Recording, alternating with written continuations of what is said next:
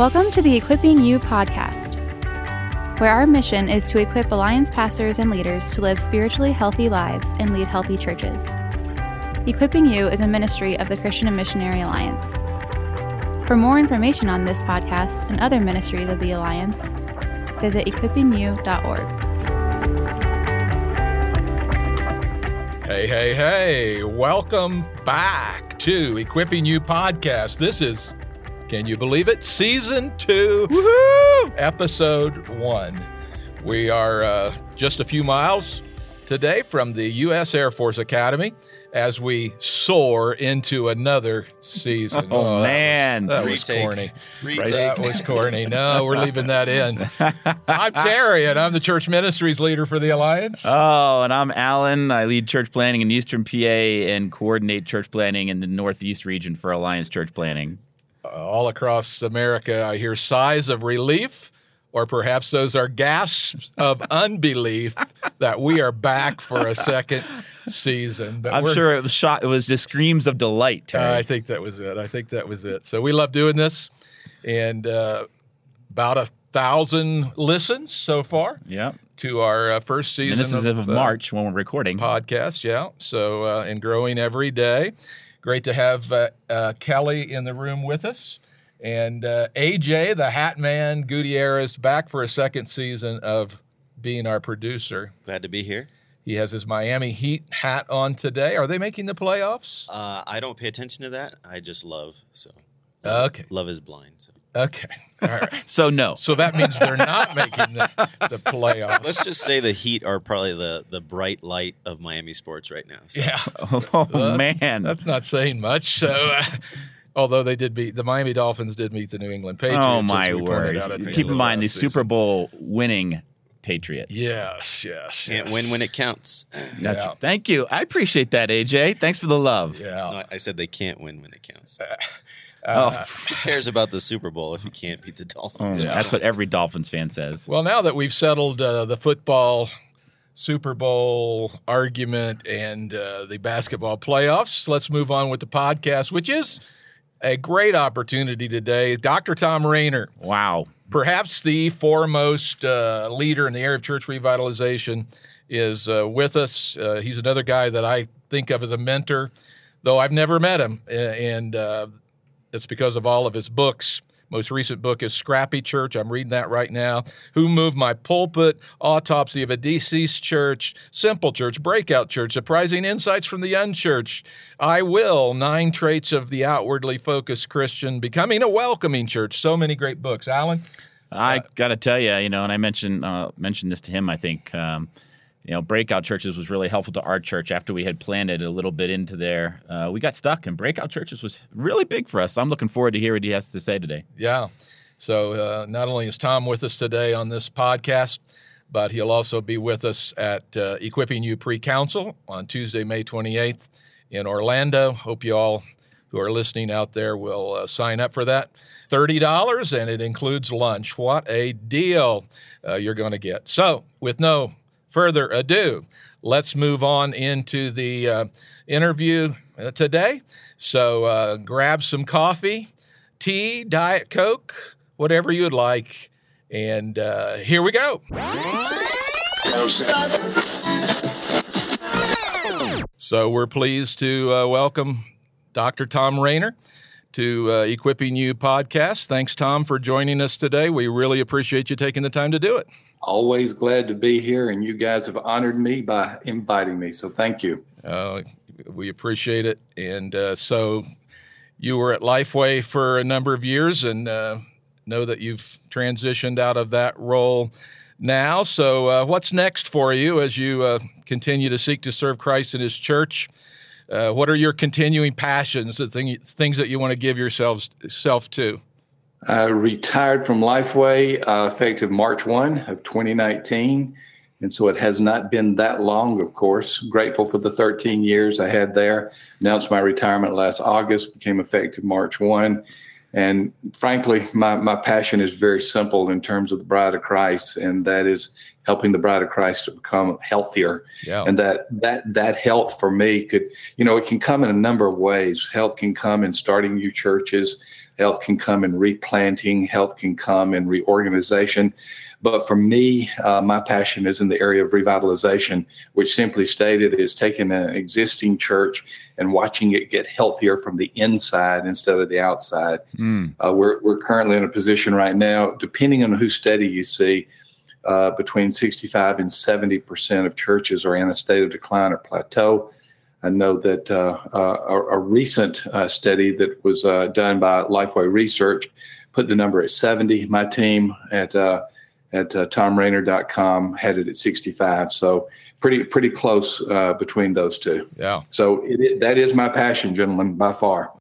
Well, I am very grateful for one of your older books, actually. I planted a church 20 years ago, and we kind of got stuck at about the 8 or 9 year mark, and Breakout Churches came along. It was really helpful for us to refocus, and was really grateful for that. So when you're looking at these plateaued and declining numbers, lots of churches need that kind of help. Are you seeing that? Is that similar across all denominational lines? Is anybody getting on track that way? I would say it's similar across most denominational lines and a lot of non-denominational churches.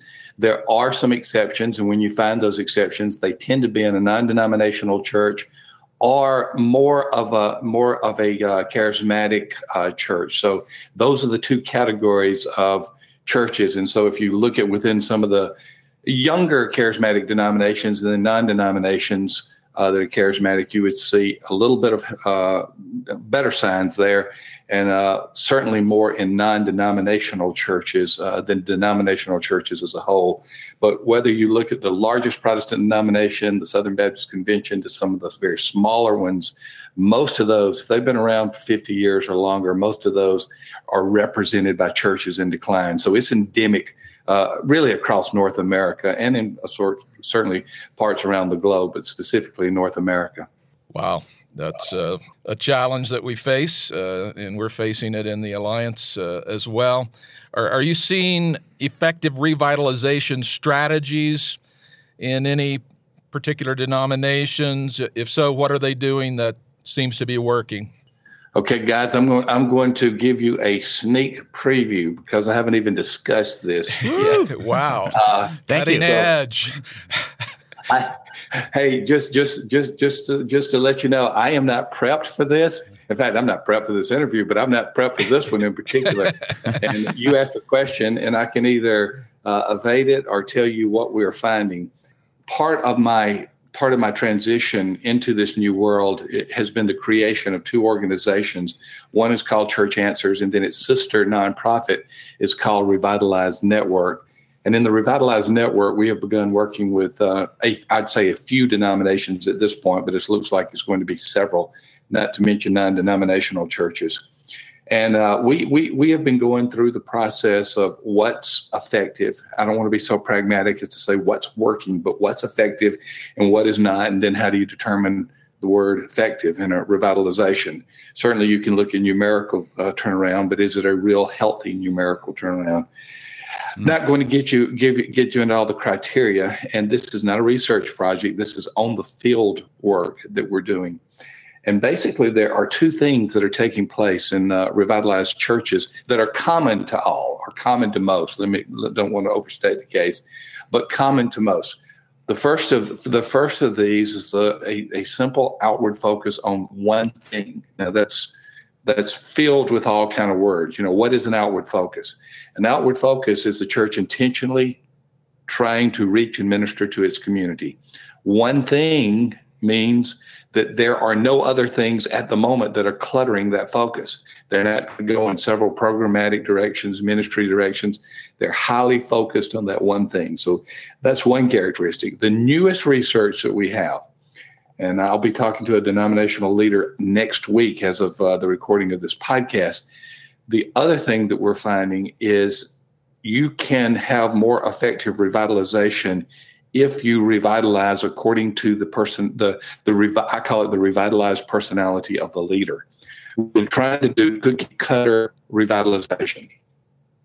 And what we're finding is if you can understand the revitalized personality of the leader, you can then equip that leader with other tools for revitalization. For example, there could be the shepherd revitalizer who really has a heart to love people, to minister to people, to care for people. That's one of the personality profiles. That leader needs a different set of equipping tools than, say, the growth leader, who is going to be naturally in the community, but may have some issues of keeping the church together while leading the community. Now, I could go on, but I just want to say the two things that we've discovered very simply: an outward focus on one thing, and then secondly, understanding the unique personality of the leader to equip that leader for revitalization. I hope that made sense, and I hope it wasn't muddled, because I wasn't prepared, but I hope that makes a little bit of sense to you. Made a lot of sense. That made a whole lot of sense. I love that part. Extremely helpful. Love that second part. The first part seems a little like, yeah, that makes sense right away, but that's a little bit more counterintuitive to understand the personality of the leader to trade it, kind of cater it to that. That's beautiful. So, and what I finished, you talk about timing. What I finished at about midnight last night before this recording was the first draft of the Revitalizer personality profile, basically 80 questions on a Likert scale that helps leaders determine what profile they really are, so that they can then have the right resources and the right coaching to move forward. Man, that sounds fantastic. Love it. So, obviously, all these churches need to be revitalized, but what are the most common causes for plateau or decline in the first place? It's really the biblical issue of forgetting your first love. If Christ is indeed our first love, we cannot help but practice the Great Commandment and the Great Commission. And the Great Commission specifically, not just Matthew 28, but all of the outward focused passages of the New Testament, is something that tends to get on the back burner pretty quickly. We're finding that churches are becoming established, which means they could become candidates for revitalization at that point. They're becoming established at age 5. It used to be around age 20. And so now even newer churches, 5 years and older, are moving into patterns of established. I use that as a noun instead of an adjective, moving into patterns of established, because it's very simple.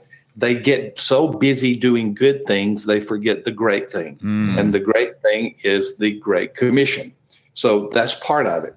The other part of it is there's a natural entropy tendency in churches that need revitalization. And what I mean by that, not only does the leadership start moving inwardly in terms of the focus, the members do as well. And so church becomes more preferential than it becomes really biblical. And so church becomes about my length of service, my style of worship music, my time of day. And the church becomes more focused about 3 people, me, myself, and I. And when that happens, revitalization is desperately needed. There's a third category. I've talked about 1, the lack of outward focus. 2, the fact that many churches have become preferential instead of biblical in their approach to reaching forward. And then the third one is just very simply lack of know-how. We do not have dumb leaders, but many times we have uninformed leaders who will readily admit, I don't know what to do in the culture. When the culture was so much pro-Christian, and even if the community that we were in, majority Christian, the culture of 10, 15, 20 years ago would be primarily a Christian culture. And that was an easier way to reach people. But the reality of it is, whether you are in Spokane, Washington, or Nashville, Tennessee, cultural Christianity is either dead or dying. And that used to be the easy growth of churches. It was not necessarily the healthy growth, but it was the easy growth. And so that person that thought it was culturally acceptable for his or her business went to church. The person that thought it was culturally acceptable for their political posture in the community went to church. The person, the stay-at-home mom that thought in order to be accepted in the neighborhood, I needed to go to church, went to church, whether or not they were Christians. In many cases, they were not. That was the easy growth that churches used to reach. That growth is gone. And as a result, churches are having to get back to more New Testament, biblical, Great Commission approaches in order to reach people. Wow. Very helpful. That was a mouthful. I apologize for all those words. No, that was fantastic. That was great. So I repeatedly read your book, Breakout Churches, that Alan mentioned earlier, and took a couple pastors through that as well. And I remember the story of the first church you pastored that had dropped from, give or take the numbers, I don't remember exactly, 190 to 120. But when you asked people how the church was doing, they would all say, "Oh, we're stable." And I recall being in a church a couple of years ago. Alan was there, in fact, where we asked a very sick church how healthy they were on a scale of 1 to 10, and the lead elder and church chief said, "Oh, we're an 8." And I'm thinking we're an 8, and I about fell off my chair. So sometimes it's hard for sick churches to admit that they're sick.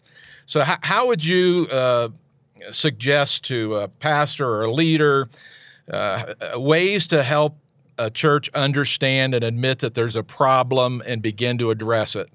Many churches are no longer looking at numbers. Numbers have gone out of vogue.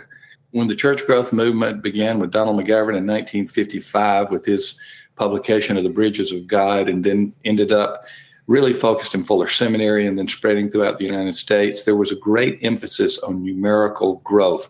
Numbers were not necessary ultimate, but they were paramount. There has been a backlash reaction to that over the last 15 to 20 years, probably 20 years.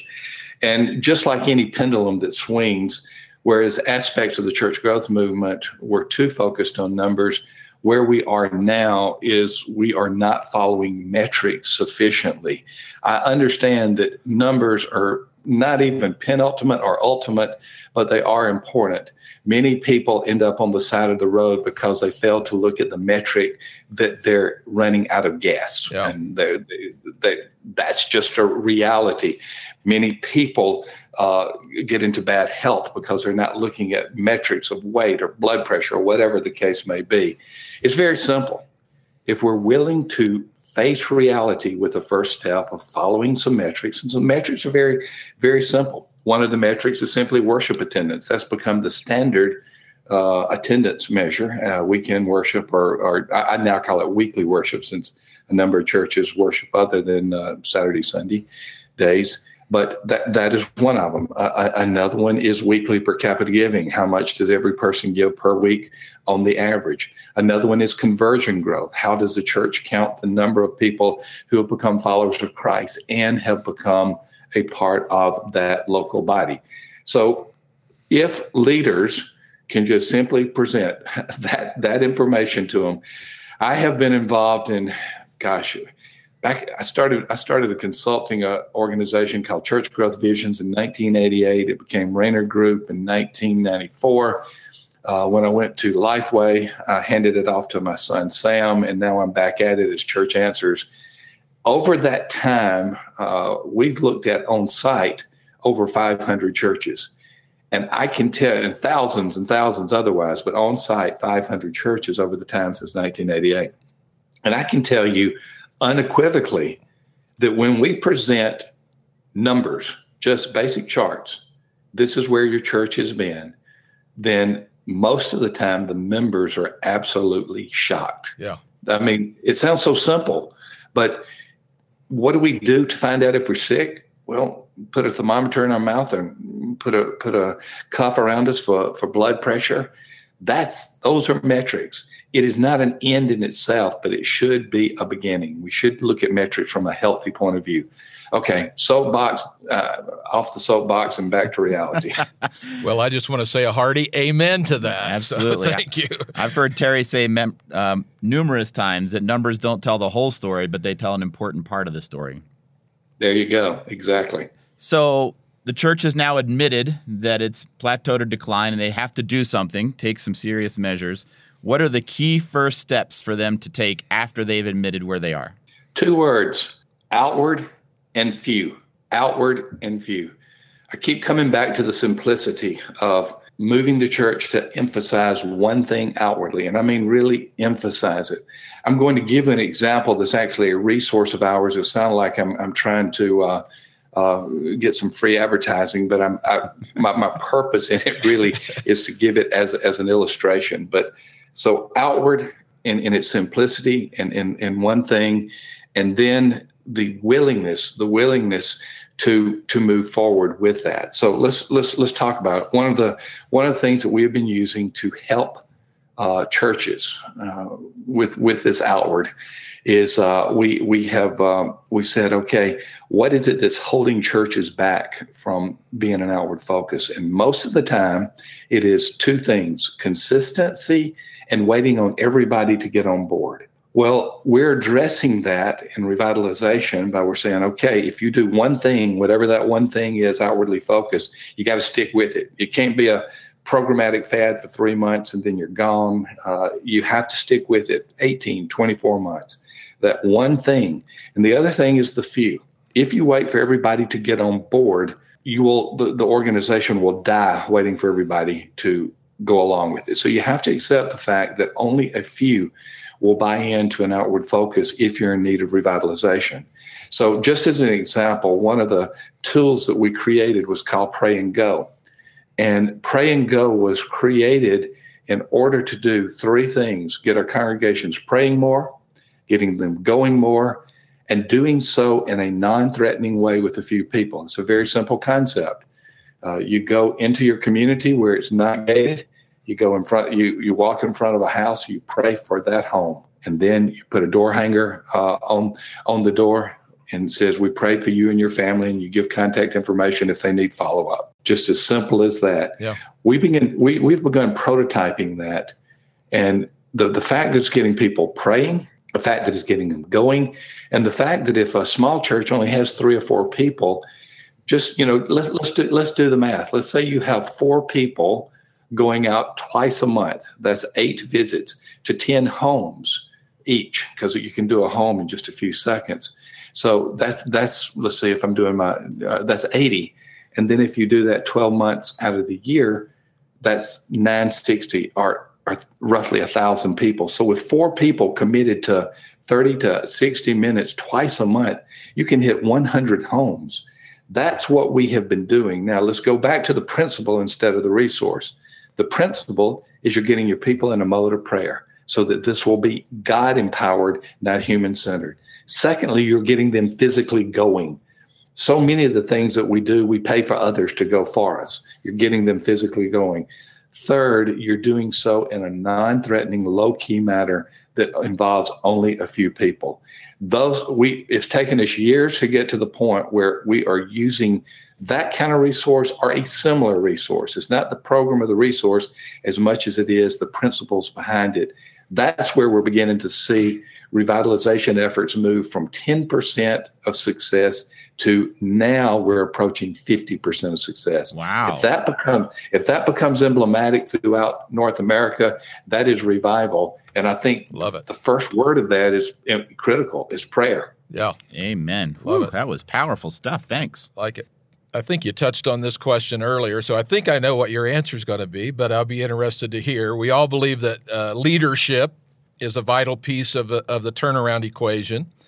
So when do we need to see the leader step aside as opposed to helping that leader make some changes in their leadership style? It's really individual, and there is not a formulaic approach to it because the reasons for stepping down are so entwined in the person.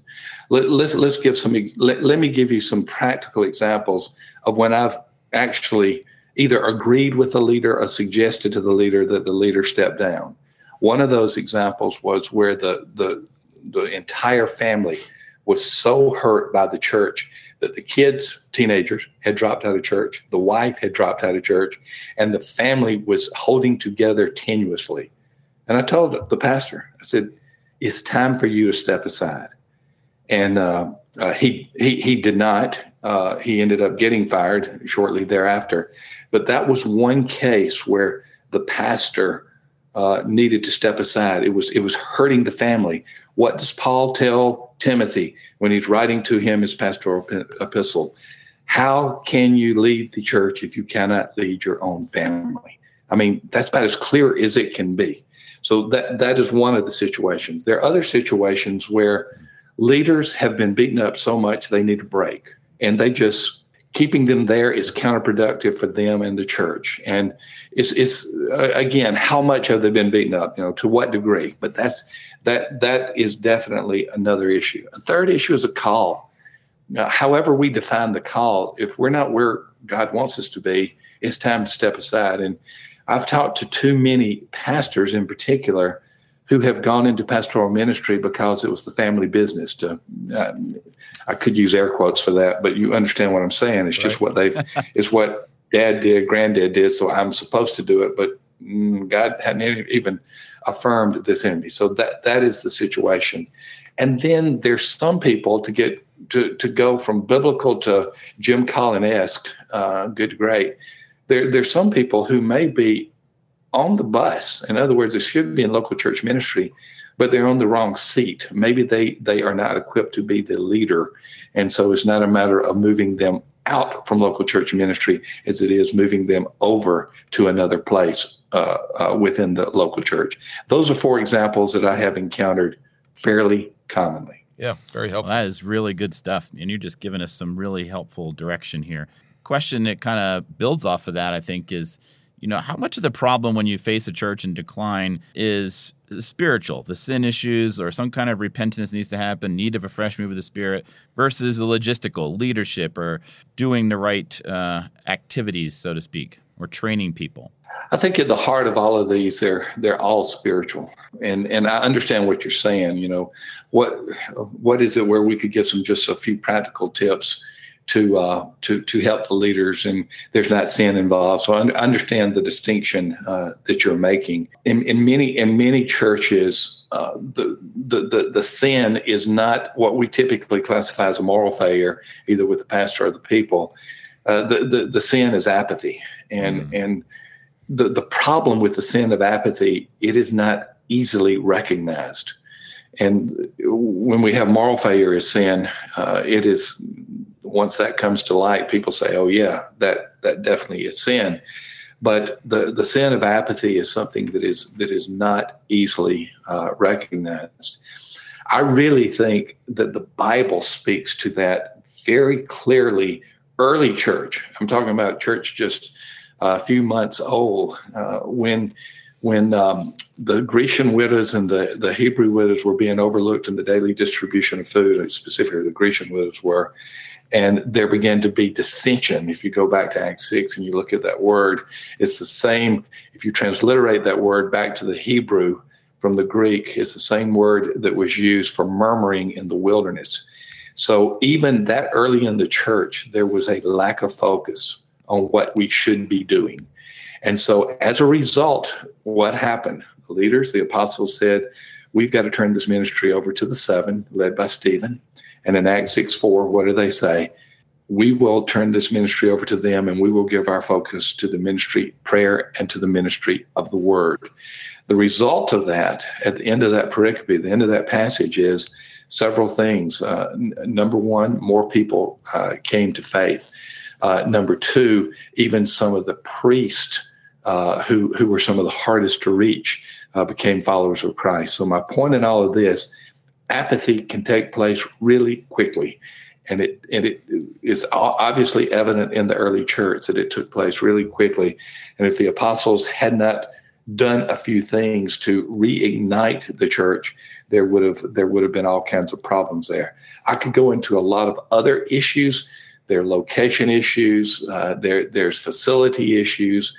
There's untrained leadership. Quite frankly, I would love to see a world of, we sometimes call them coaches, but just people to walk alongside pastors and leaders because they don't have anybody to speak into them or to get feedback from.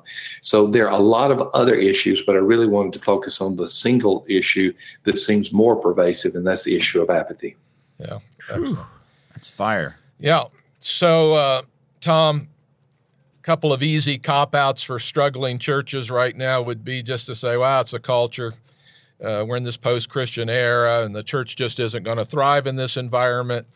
Or, as you point out in the early pages of Scrappy Church, your most recent book, we can blame large churches, and they're multi-siting, and they're dropping a new site right in our neighborhood. We're never going to be able to overcome that. Would you speak to those excuses, please? They are that. I have yet to be in a community that does not have a significant number of people who presumably are not believers and definitely are not in church. Whether I'm looking at a rural community, small town, suburban, or urban community, there are always people to reach.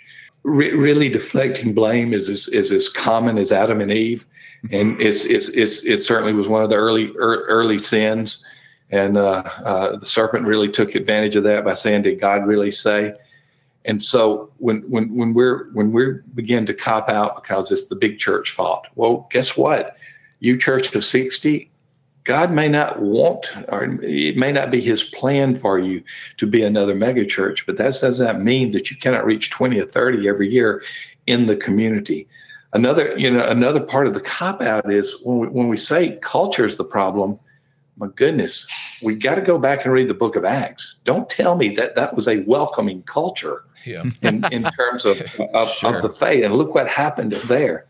I would encourage your listeners to read a classic book that was that was written in 1970 by Michael Green called Evangelism in the Early Church.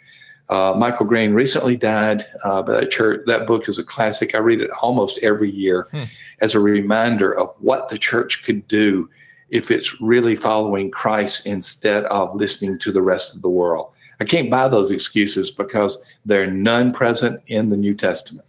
Whew. So true. Thanks for speaking so straightforward to that. So in light of that, what does evangelism look like, effective evangelism look like in a church today? Effective evangelism first is intentional. That's the word that I have to use again and again and again. I hear people evaluating different types of evangelistic programs, approaches, methodologies, but the reality of it is if you're doing evangelism anyway, I like the way that you're doing it better than the way most people aren't doing it. So doing anything intentional is just absolutely critical. God honors almost, as long as we're prayerful and listen to Him, He's going to honor almost in any type of intentional effort. So the first word is intentional. How do we get intentional? Well, how many of us wake up every morning and say, Lord, according to your will, allow me to come in contact with someone this day with whom I may share the gospel in word or deed, and just see what He does. So that's intentional. Then there's church intentionality. That's a point B of intentionality. What is the church doing? I mentioned pray and go, but there are a lot of ways that you can get churches moving beyond itself. So that word is intentional. The next word is relational. We have this battle going on between relational evangelism and what used to be called confrontational evangelism. And it's an unfortunate word because confrontational sounds negative, but speaking the gospel directly to someone as opposed to developing a relationship. If we're trying to choose between the two, we're creating a dichotomy in Scripture that does not exist. Evangelism was both relational and it was confrontational. There were times that the relationship could not build, so they had to be confronted with the truth claims of Christ without a relationship. But it's both and in Scripture. And so if the church is intentional, if the individual is intentional, everything else begins to flow. And I'm not as concerned about the methodology as I am the intentionality. That is some straight fire there. Thank you so much for that. Yeah. So we really appreciate you being with us today, Tom. If our listeners are out there needing some resources, where can we find the stuff that you have available to help churches? Most of the resources that we provide from my podcast and from Church Answers is at tomrainer.com on the resources tab. There are several resources that could be helpful, but I just got to say, we don't have an exclusivity market on resources. There are a lot of good ones out there from a lot of different places, but we have really tried to focus ours on churches that need revitalization. So TomRainer.com and either /resources or go to the resources tab, and you'll see a lot of ours, but there are plenty of them out there. And if you're in an Alliance church and coming to council, I would encourage you to get there early. Tuesday morning, May 28th, starting at 8:30. Tom Rainer will be facilitating our breakout on Equipping You Pre-Council for revitalization, church revitalization. So, Tom, we appreciate you being a part of that in May, as well as being a part of this podcast today. Thanks so much for your investment in our Alliance pastors and leaders. Both, Ann, are an honor to me, both being here on the podcast and being with you in person. Looking forward to all of it. Thank you, guys. Thank you so much. God bless you, and keep your passion for the church. We love it. Thanks for the leadership. Thank you. All right. God bless. Well, Alan, I think I can speak for you when I say that was a great interview. Dr. You can Rainer speak had for me. It's so rare much. that I would say that, but you can speak for me in this case. Thank you. Dr. Rainer gave us so much good stuff and stuff that's helpful to our churches out there that are plateaued and declining, or all of our churches really can gain something from what Dr. Rainer said today. A lot of people listening out there, I'm sure. Alan, what should they do? Well, as always, they should, just like last season, this season, they should share it with their friends, share it with another pastor. Matter of fact, I think this would be a great episode to sit down with another pastor, listen to it, and say, hey, how can we help each other put this into action? And please do rate us and review us where you listen to it, Apple Podcasts, Google Podcasts, because that actually helps get it to more people. And we need a lot of pastors and leaders, not just Alliance ones, but others, to hear a great interview like today's was. And while you're sitting down talking to one another, think about getting a coach too, or calling in a consultant, because it really helps to have somebody walk alongside you as you seek to see turnaround in your church. Turnaround so that more and more people are coming to know Jesus Christ as their Lord and Savior. Thanks for listening to Equipping You Podcast. We'll see you next time. Until then, keep the faith. Thank you for joining us on this episode of the Equipping You Podcast. If you liked this episode, please consider subscribing and rating our channel. We hope you will join us for our next episode. For more information on this podcast and other ministries of the Alliance, visit equippingyou.org.